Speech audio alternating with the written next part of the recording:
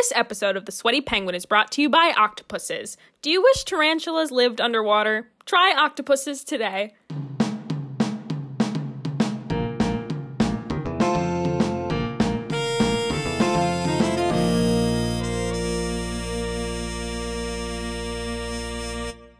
Welcome to episode 51 of The Sweaty Penguin, Antarctica's hottest podcast. I'm your host, Ethan Brown. It is Friday, July 2nd, and we've got a really interesting topic for you today. You can subscribe to The Sweaty Penguin on Apple, Spotify, Google, Podcast Addict, wherever you get your podcasts. Be sure to leave a 5-star rating and a review, and you will get a shout-out at the end of the show.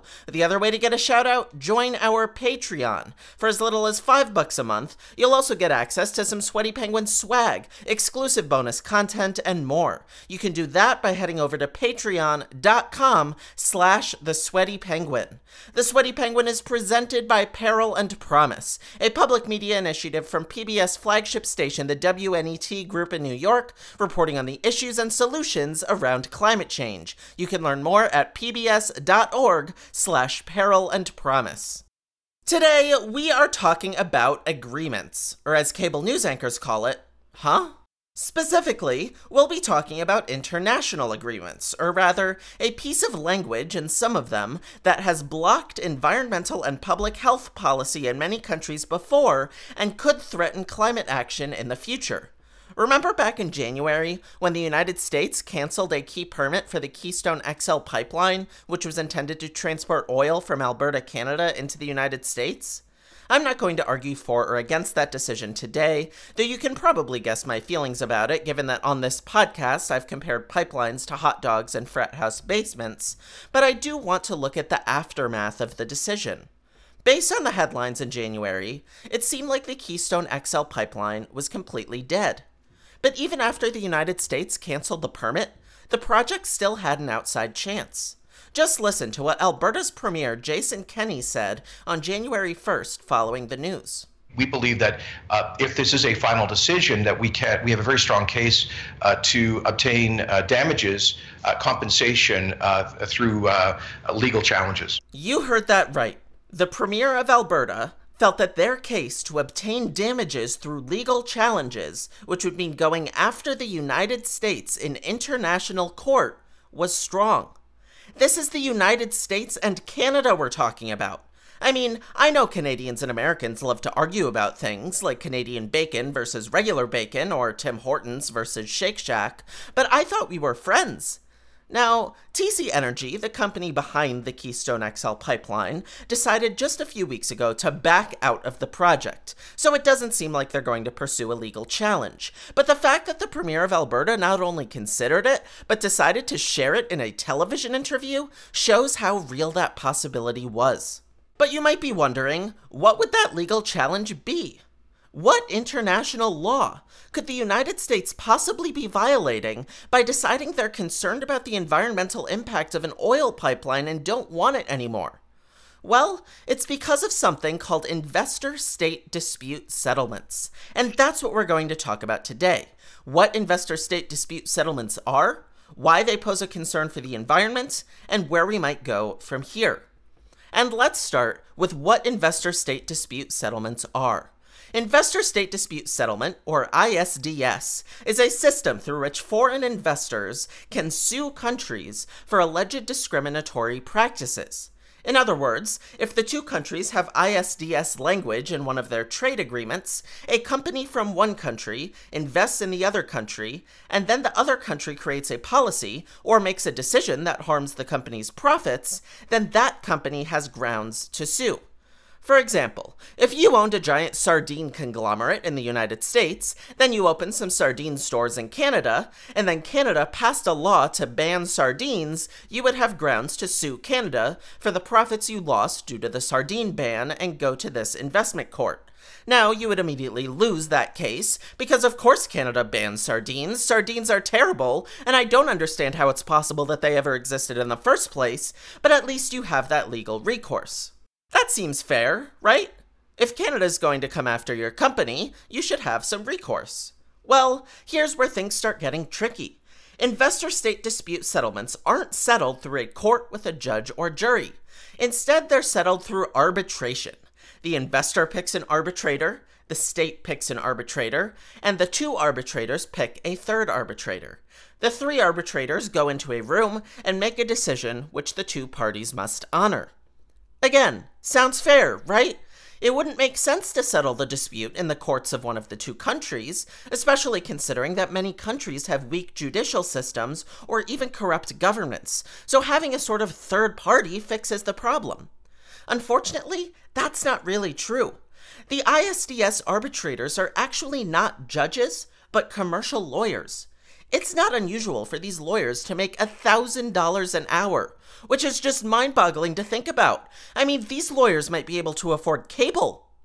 Because of these high paychecks, law firms have a vested interest in making sure more and more investor-state dispute settlements take place, leading them to encourage companies to file the suits. What's more, the outcomes of the cases are decided in secret, so not even the public can hold these arbitrators accountable for their decisions. So even though, yes, states do pick one of the arbitrators, it's more like when your little brother says you broke his toy and you have to pick either mom or dad to settle it. Obviously you didn't touch the toy, but regardless of whether you pick mom or dad, you're still getting a timeout. To some, that's as far as they see the criticism of ISDS going. Just listen to economist Gary Clyde Huffbauer explain why, in his view, ISDS is controversial. Well, it's controversial for two reasons. One, it's an acronym. It sounds kind of bad, like NAFTA sounds bad to people, so let's get rid of something bad. That's the kind of the populist reason. Underneath that is the argument that ISDS is favorable to corporations. And some people say, well, if it's favorable to corporations, it can't be good for workers. I disagree with that, but that's a common view. Okay, a few things. First, it's a little hard to say these are populist reasons, since I don't think most people know what ISDS even is, which again is a criticism of the process being so secretive. Second, to the point about acronyms, since when do people hate acronyms? People love acronyms so much that I hear LOL, LMFAO, and ROTFL even more than actual human laughter. We like acronyms so much we shortened I love you to an acronym. You really think if people hate acronyms, you could tell your girlfriend Illy and it wouldn't start a fight about how you won't say I love you? If someone doesn't like an acronym, I promise you, Gary, it has nothing to do with the fact that it's an acronym. But third, and most important, I agree, there are a lot of people who hate corporations and consider favorable to corporations a con at face value. But in this particular case, favorable to corporations also means unfavorable to countries. For democracies, that means unfavorable to taxpayers and unfavorable to policymakers elected to create laws on their behalf.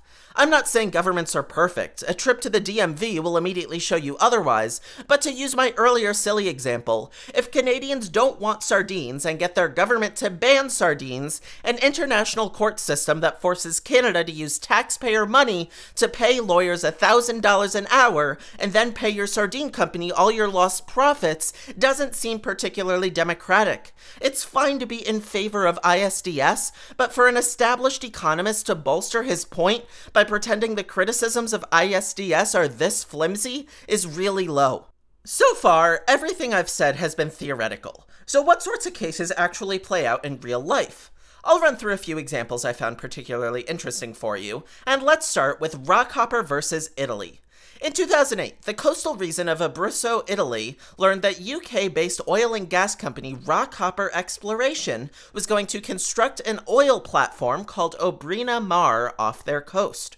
Obrina Mar would have emitted tons of toxic waste into the water and atmosphere every day, threatened to damage fragile coastal ecosystems by making it more susceptible to earthquakes and landslides, and within a month had already experienced its first oil spill.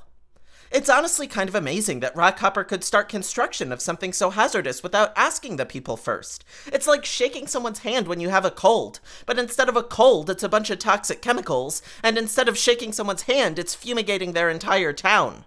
Needless to say, people got pretty pissed off. And in May 2015, 60,000 citizens mobilized, marching through the small town of Lanciano to protest Obrina Mar. Their voices were heard. In December 2015, the Italian parliament banned oil and gas projects within 12 nautical miles of the Italian coast, taking down Obrina Mar among others. So Rockhopper fought back. In March 2017, they filed an ISDS case alleging Italy violated the 1994 Energy Charter Treaty with the UK and asked for $40 to $50 million in damages for the amount they'd spent on the project, plus $200 to $300 million in lost profits. According to local math professor and activist Maria Rita Dorsona, this ISDS case was a stab to the heart. The arbitration is a stab to my heart. Personally, it's a stab, I think, to the heart of all the people of Abruzzo who fought against Ombrina Mare, and it's a stab to democracy. So the decent, honest thing would be for them to, accept what, as a, community we have decided, and to just decide that Italy should not pay any kind of damages. It is wrong. A stab to the heart and a stab to democracy. Hearing Maria's frustration at the fact that this oil company just won't leave them alone is devastating. It's really, really hard to organize people for a cause. So to have 60,000 people be passionate enough to mobilize and protest against an oil platform off their coast, and then now have to pay commercial lawyers $1,000 an hour to decide whether or not they owe the oil company hundreds of millions of dollars, is absolutely, as she puts it, anti-democratic. This case is still pending, so we don't know exactly how it will turn out, but there is certainly past legal precedent for Rockhopper to win. And for citizens of Abruzzo like Maria, I can't even imagine how scary that must be. And Rockhopper versus Italy is one of many cases not just attacking the environment, but attacking the interests of the public. After Canada banned the export of toxic polychlorinated biphenyl waste in the 1990s, U.S. waste treatment company S.D. Myers sued for $53 million in damages under NAFTA and won $6.9 million. In 1997, Canada also banned the import of another toxic chemical called MMT, used as a gasoline additive, and the US-based Ethel Corporation, which manufactured the additive, sued for $201 million under NAFTA, which led Canada to not only give Ethel Corporation a $13 million payout, but actually reverse the ban. In other words, ISDS overturned a well-intentioned piece of environmental policy, which is absurd. I mean, can you imagine if a restaurant told you you have to keep buying their food even though their kitchen is dirty? Or a college telling you you have to keep paying the same tuition even though all your classes are on Zoom now? Imagine the outcry. And even in cases where the country wins, it still creates problems. Perhaps the most famous ISDS case was Philip Morris versus Australia, when the large cigarette company sued Australia for passing a plain packaging law, which essentially removes all the glamorous images on cigarette packages and replaces them with messages like smoking kills and images of what smoking does to the body to try to curb the perception among young people that cigarettes are cool. The World Health Organization recommends plain packaging, as studies have found it to reduce smoking. And honestly, why aren't we doing that for more stuff? I mean, why can't hairspray packages say, hairspray makes you look ridiculous? Or Harry Potter and the Chamber of Secrets DVDs say, this is the worst Harry Potter? So Australia passed the plain packaging law, and Philip Morris sued. But here's the thing. Philip Morris International is headquartered in the United States, and the US and Australia don't have any trade agreements with ISDS language. Their Australian subsidiary, Philip Morris Australia, couldn't sue their own country under ISDS, of course, since it's for foreign investors. So Philip Morris actually had their Hong Kong subsidiary, Philip Morris Asia, acquire Philip Morris Australia. Australia did have a treaty including ISDS with Hong Kong, so they pretended to be a Hong Kong company for the case. Honestly, Philip Morris, how dumb do you think we are? I mean, I know you trick people into smoking cigarettes, but come on! Lucky for all of humanity, the arbitrators didn't buy Philip Morris pretending to be a Hong Kong company, and Australia won the case. But the case cost Australia over $18 million in legal fees. And even though Philip Morris lost, they were only asked to pay half of that, and Australia had to cover the rest. That's $9 million+ of taxpayer money just to get rid of a case that probably could have been solved by Judge Judy yelling at Philip Morris for 30 seconds and calling it a day. Obviously, I can sit here and point to examples all day, and I do encourage you to look more of these up to see how ridiculous they can get, but I'm sure you're wondering, are these really the norm? Is it really this commonplace for companies to attack policies designed to combat climate change or protect the environment and public health? According to the director of the Columbia Center of Sustainable Investment, Lisa Sachs, it is. So not only are the original objectives not being met, but the ways in which the mechanism is being used is costly from a public interest perspective, and in fact undermining the original objective of harnessing investment for development. It's not just a few outliers. The entire mechanism is undermining its intended purpose. I certainly don't have the ability to read every single ISDS case ever, so to hear an expert say ISDS is not just failing to protect the public interest, but is undermining its original objective of harnessing investment for development is a big deal. According to the Investment Policy Hub, there are currently 1,104 treaty-based ISDS cases. So to think that according to Lisa Sachs, these are on the whole costing the public interest and undermining development is really scary. And this brings us back to the Keystone XL pipeline, because as much as these 1,104 cases are scary, the impact of ISDS goes even further. When the United States first tried to nix the Keystone XL pipeline back in 2015, TC Energy, then called TransCanada, filed a claim under NAFTA seeking more than $15 billion in damages. That wasn't the only reason the pipeline was resumed, but it was definitely one of them. And such a claim might not be as scary to a country with a multi-trillion-dollar GDP like the United States, but sometimes companies go after countries whose GDP is smaller than the value of the company.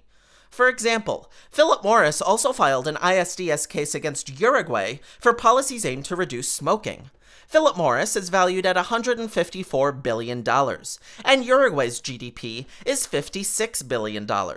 You might think the country is always the heavyweight in country versus company, but that's regularly not the case. Because of this disparity, a country might back off of a really well-intentioned policy just because of a threat of ISDS, or not even try aggressive environmental and health policies to begin with. None of this is to say progress on climate change and other big environmental issues is impossible, but this could be a roadblock if we don't address it. So what can be done? Well, one option, of course, is just getting rid of ISDS as it stands now. That gets tricky, since ISDS isn't so much an institution as it is a mechanism that's been written into several multilateral treaties, but that's not to say the system can't be changed. In fact, according to James Costello, a U.S. arbitrator and partner at the law firm King & Spalding, there's actually a reform countries are discussing that could make some sweeping changes to ISDS as a whole. One of the central proposals that's on the table for reform is a proposal from the EU to really replace the whole system of investor-state arbitration with a permanent court that would have permanent structure and would have a rotating member of judges on it who would be responsible for resolving these investor-state cases. And that's been quite a controversial proposal. At first, I was really surprised to hear from someone who's been in these discussions that a reform to turn ISDS into a more permanent court would be controversial. I mean, wouldn't everyone want out of the current system where they're spending so much in legal fees to defend their well-intentioned policies? But as cool as this sounds, I do understand why James Costello would see this controversy. First off, it would end up amending a lot of international treaties. It would require training judges in international law, since that's not necessarily part of a domestic judge's background. And it would require a source of funding, which is always difficult to find on the international stage. Obviously, countries can chip in, but getting countries to pay for global initiatives is even harder than getting landlords to pay for air conditioning, or men to pay for fabric softener. I can easily imagine a scenario where this setup is cheaper and more effective than ISDS as it stands now, but I do see why it could be controversial. There's also a lot of discussions about how to better fund the legal fees. Many have advocated for the increased inclusion of third-party funders, where donors and international organizations can help countries cover their costs, or investors can invest in a company's case, with the promise of receiving some of the payout if the company wins the case. I'm actually kind of surprised Vegas hasn't gotten their hands on this yet. I mean, wouldn't it be fun to gamble on international investment court cases? Sure, it might take years to find out if you won or not, but come on, suspense is part of the fun. Of course, there's a lot of trade-offs to consider with third-party investors. Putting more money into the system could lead to more cases if investors don't have to pay the costs themselves, though investors probably wouldn't invest in cases they don't think they'd win, so it could have an effect either way. It's also important to sort out possible conflicts of interest here. But especially in the case of developing countries, finding ways to give them resources to actually fight cases might ensure that companies can't scare them away from taking action on climate change and other environmental and health issues. And look, I get that whenever we talk about international politics, it quickly feels hopeless. Making changes requires a lot of people from all over the world coming on board. But seeing all the problems that ISDS has created, I have to imagine there's a willingness to work at this. And if we do find a better way to settle these treaty disputes, we'd be better poised to combat climate change, improve our environment and health, save taxpayers a lot of money, and the United States and Canada could stop bickering about chemical waste and pipelines and go back to bickering about bacon.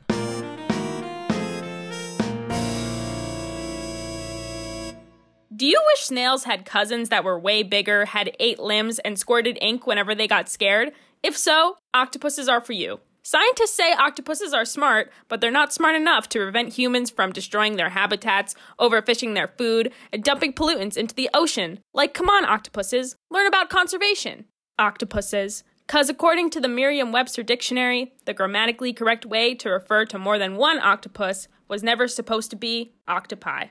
The Sweaty Penguin is presented by Peril and Promise, a public media initiative from PBS flagship station, the WNET Group in New York, reporting on the issues and solutions around climate change. You can learn more at pbs.org/Peril and Promise.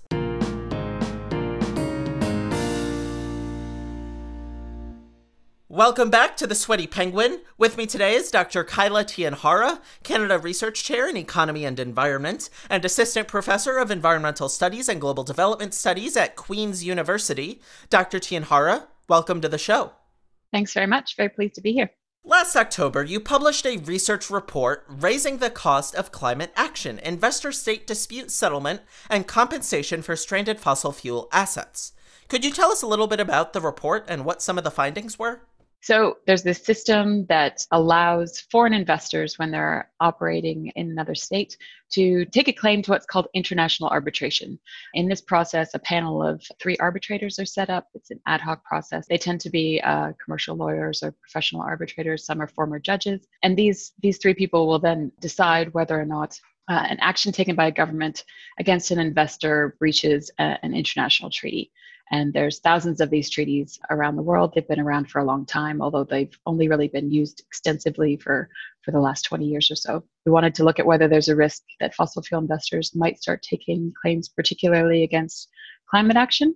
There's been concern in the past that certain forms of climate policy that are sort of on the demand side, like carbon taxes and so forth, might spark disputes. But in particular, we were interested in whether the kind of more supply side disputes in terms of actually banning oil and gas exploration, or the really sort of direct phase outs, for example, of coal power plants might result in disputes. And so what we did was we tried to look not only at some existing cases that have sprung up, which I can talk further about, but also just more generally, how many assets out there are both exposed in terms of the fact that they would lose a lot of value if a government decided to phase out coal power in a time frame that would work for the Paris Climate Agreement objectives, and whether those investments were very clearly covered by investment treaties.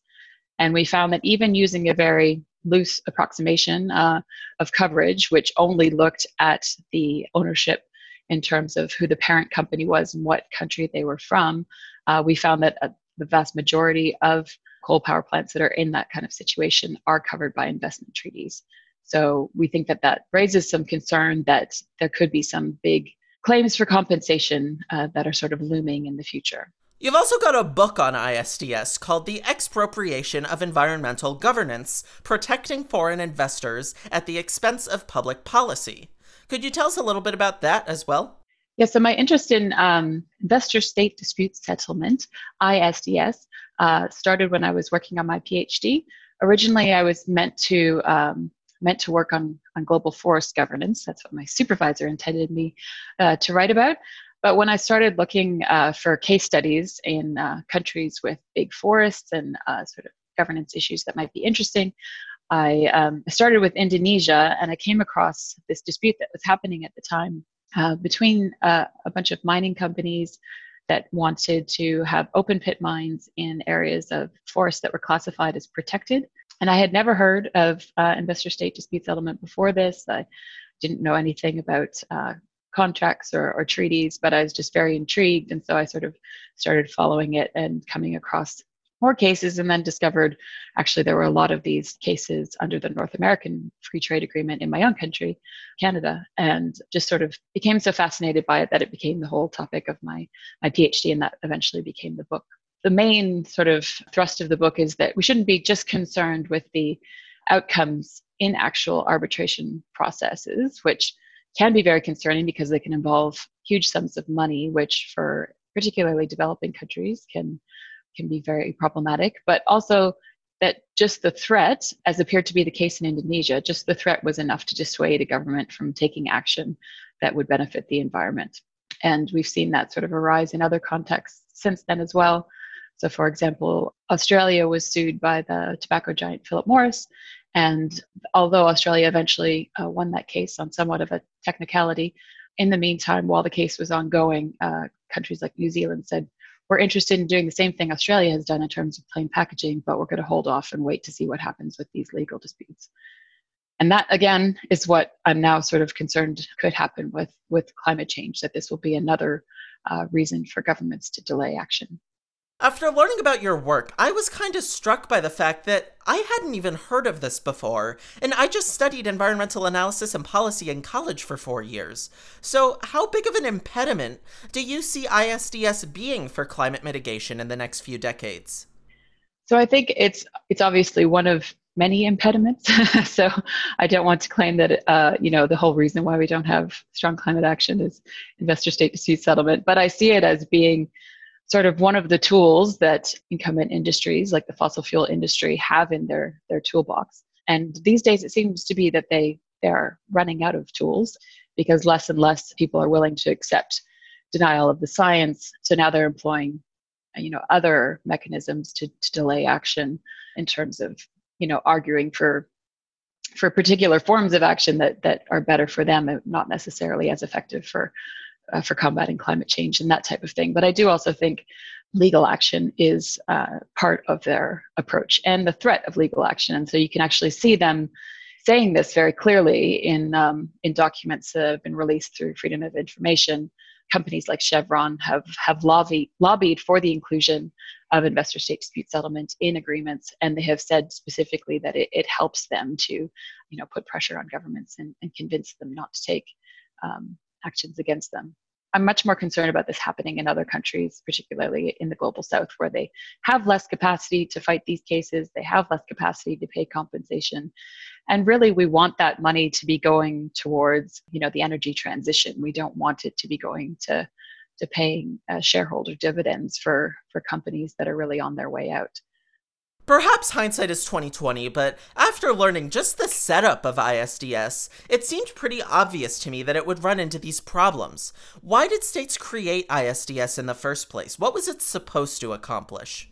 Yeah, so that's an excellent question, and there has been quite a bit of interesting research done on this.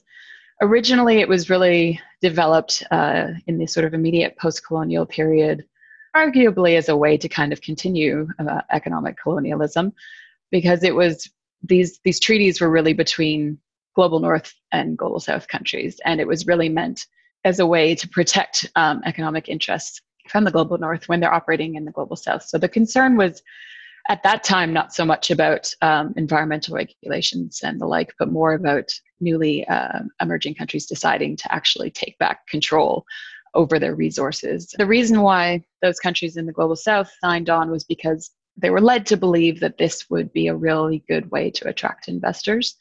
and they were interested in foreign investment as a way to boost their economic development. The research suggests that sadly that is not at all the case. There's no real evidence that investors take this into consideration when they're deciding where to go. They are attracted by things that, you would more expect them to be attracted by: resources, labor, cheap labor, and access to market. But there is also some evidence that these were just signed sort of as a photo opportunity kind of thing. When a diplomat came, it was something for them to do. And no one really understood that there was negative implications until the cases started popping up. And it's surprising to me after we've seen all of this play out, because the states are the ones that write the treaties. They're basically just making themselves liable. And even now, after we've seen how ISDS played out, states still keep writing it into agreements. Why are states still supporting ISDS? What's the incentive? So again, that's an area where I think research is ongoing. I'm currently working on a paper with a colleague where we look at this sort of fascinating example where in Australia, there's been a lot of debate about ISDS, particularly since the Philip Morris case, because that was so controversial, having a tobacco company take a claim against a health policy. But the two main parties in Australia, the Labor and Liberal parties, have very different approaches. So Labor has said flat out, we will not include ISDS in our treaties. And they were actually willing to let an agreement with Korea kind of stall, because Korea at that time had a pro-ISDS approach and really wanted it in there. On the other hand, the Liberal Party has what they term a case-by-case basis approach, where they decide whether to have ISDS depending on the particular treaty. And that seems to come down to whether the other side wants it or not, but also whether the mining industry in Australia wants it, because they're a pretty powerful lobby, particularly with concerns to the Liberal Party. There is other suggestions. There's still this hang up on this idea that it does attract FDI, even though there's evidence in academic work that shows that it doesn't, that the message still being sort of conveyed is sort of separate from what's actually been shown. Beyond just the outcomes of ISDS cases, I found it really concerning to hear that the arbitrators are typically commercial lawyers getting paid sometimes $1,000 an hour, and as a result, they have a lot of incentives to favor investors. So is there any way for arbitrators to be objective or be held accountable? So the problem is that there isn't a lot of requirements in terms of who can be an arbitrator, and it is actually possible for someone that acts as an arbitrator in one case to then act as a lawyer representing a client in another case. And even though there isn't a strict precedent in investment treaty arbitration, there's no requirement for them to take similar decisions based on previous cases, in part because all these cases are based on different treaties that have slightly different wording. It still is common for arbitrators to look at past decisions of other panels when they're making their rulings. And so you could actually have a situation where an arbitrator could make a decision in the case it was on a panel on that could help its case that it was acting as a lawyer on. So there's a very clear conflict of interest there. There's also just sort of a general concern that because only investors can launch these cases, in order for the business to keep going, and it is a very lucrative business for these arbitrators, they have to keep making decisions that kind of expand how these treaties are interpreted in order, for cases to keep being launched. If they had really narrow interpretations that protected the rights of states very strongly, then investors wouldn't see that they had a potential case, so they wouldn't necessarily launch as many. So there is a lot of talk about setting up codes of conduct for arbitrators, and there have been some improvements in terms of the transparency of the system, so there's more access to awards and so forth. But generally speaking, it is still problematic, and that's why some places have, so like the EU has suggested developing a standing court that actually has arbitrators that are paid just to be arbitrators, and they can't act as lawyers in other cases and so forth. But that really hasn't solved all the problems. And also there's been a lot of pushback from the arbitration community to it. So I personally prefer sort of a bolder move to actually terminate these agreements, because as I mentioned, they don't actually have any proven benefits in terms of helping to bring FDI to countries that need it. So I think rather than trying to tweak the system, we should just get rid of it. Whether it's tweaking the system or getting rid of it, as you say, is it something that can be done in one fell swoop, or would it have to be treaty by treaty? What would it take for ISDS reform to actually happen? There are some treaties that have a natural sort of expiry date, particularly the bilateral investment treaties. And for those, they can just be at that point terminated without any consequence. For treaties that aren't expiring, a country can approach another country and say, we can either renegotiate this or terminate it. If both countries don't agree, then it can be unilaterally terminated. But then there is what's called a survival or sunset clause in most treaties, which means that it will continue to operate for 15 or 20 years after that termination for investments that already existed. So this is the Energy Charter Treaty, which involves mostly European countries, but also Japan and a few other countries. And it's focused entirely on the energy sector. And the EU and a number of countries in particular within the EU are really pushing to try to either carve out fossil fuels from protection under the treaty, or to change things enough so that it would align with Paris climate goals and sustainable development goals and so forth. But because of the way that treaty is arranged, you really have to have unanimous decisions. And Japan is currently really opposing any kind of changes to the investor-state dispute settlement process there. So I think it's likely to be piecemeal. Although if the Energy Charter Treaty does get terminated, I think that could potentially provide sort of a catalyst for other actions of that nature.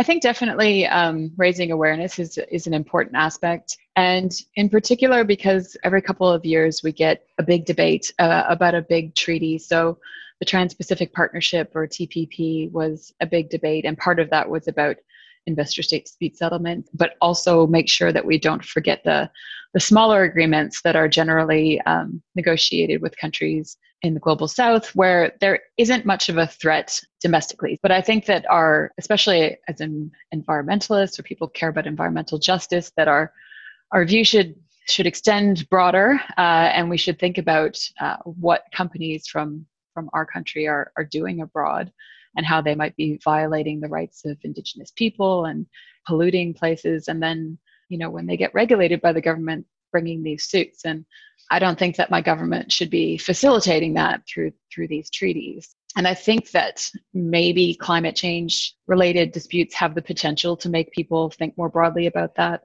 because we do need climate action everywhere. It is the most global issue. If the coal plants don't shut down in India and Indonesia and Vietnam, as well as shutting down, in Europe and the US and Canada, then we're all going to be in trouble. So I think we want to make sure that those governments have the flexibility and the room to take whatever decisions that they need to meet their climate commitments without having to feel any pressure from companies and these particular kind of legal actions. So it would be great to see, especially the climate movement, take this up a little bit more, because obviously they have a good platform at the moment to get the word out about these types of issues that trade and investment campaigners don't necessarily have. Dr. Tian Hara, thank you so much for joining us. Thanks so much for having me. It's been great. This wraps up episode 51 of The Sweaty Penguin. Remember, you can get a shout out right here at the end of the show, right now. There's 2 ways to do it. Leave a 5-star rating and a review on Apple or Podcast Addict. That helps boost us in their algorithms. Or join our Patreon. And if you do that, you'll get not just a shout out, but merch, bonus content, even a chance to win a signed book from one of our experts. Head to patreon.com/thesweatypenguin to unlock all that cool stuff and help grow the show. Once again, The Sweaty Penguin is presented by Peril and Promise, a public media initiative from PBS flagship station, the WNET Group in New York, reporting on the issues and solutions around climate change. You can learn more at pbs.org/perilandpromise. Thank you all for listening, and I'll see you next week.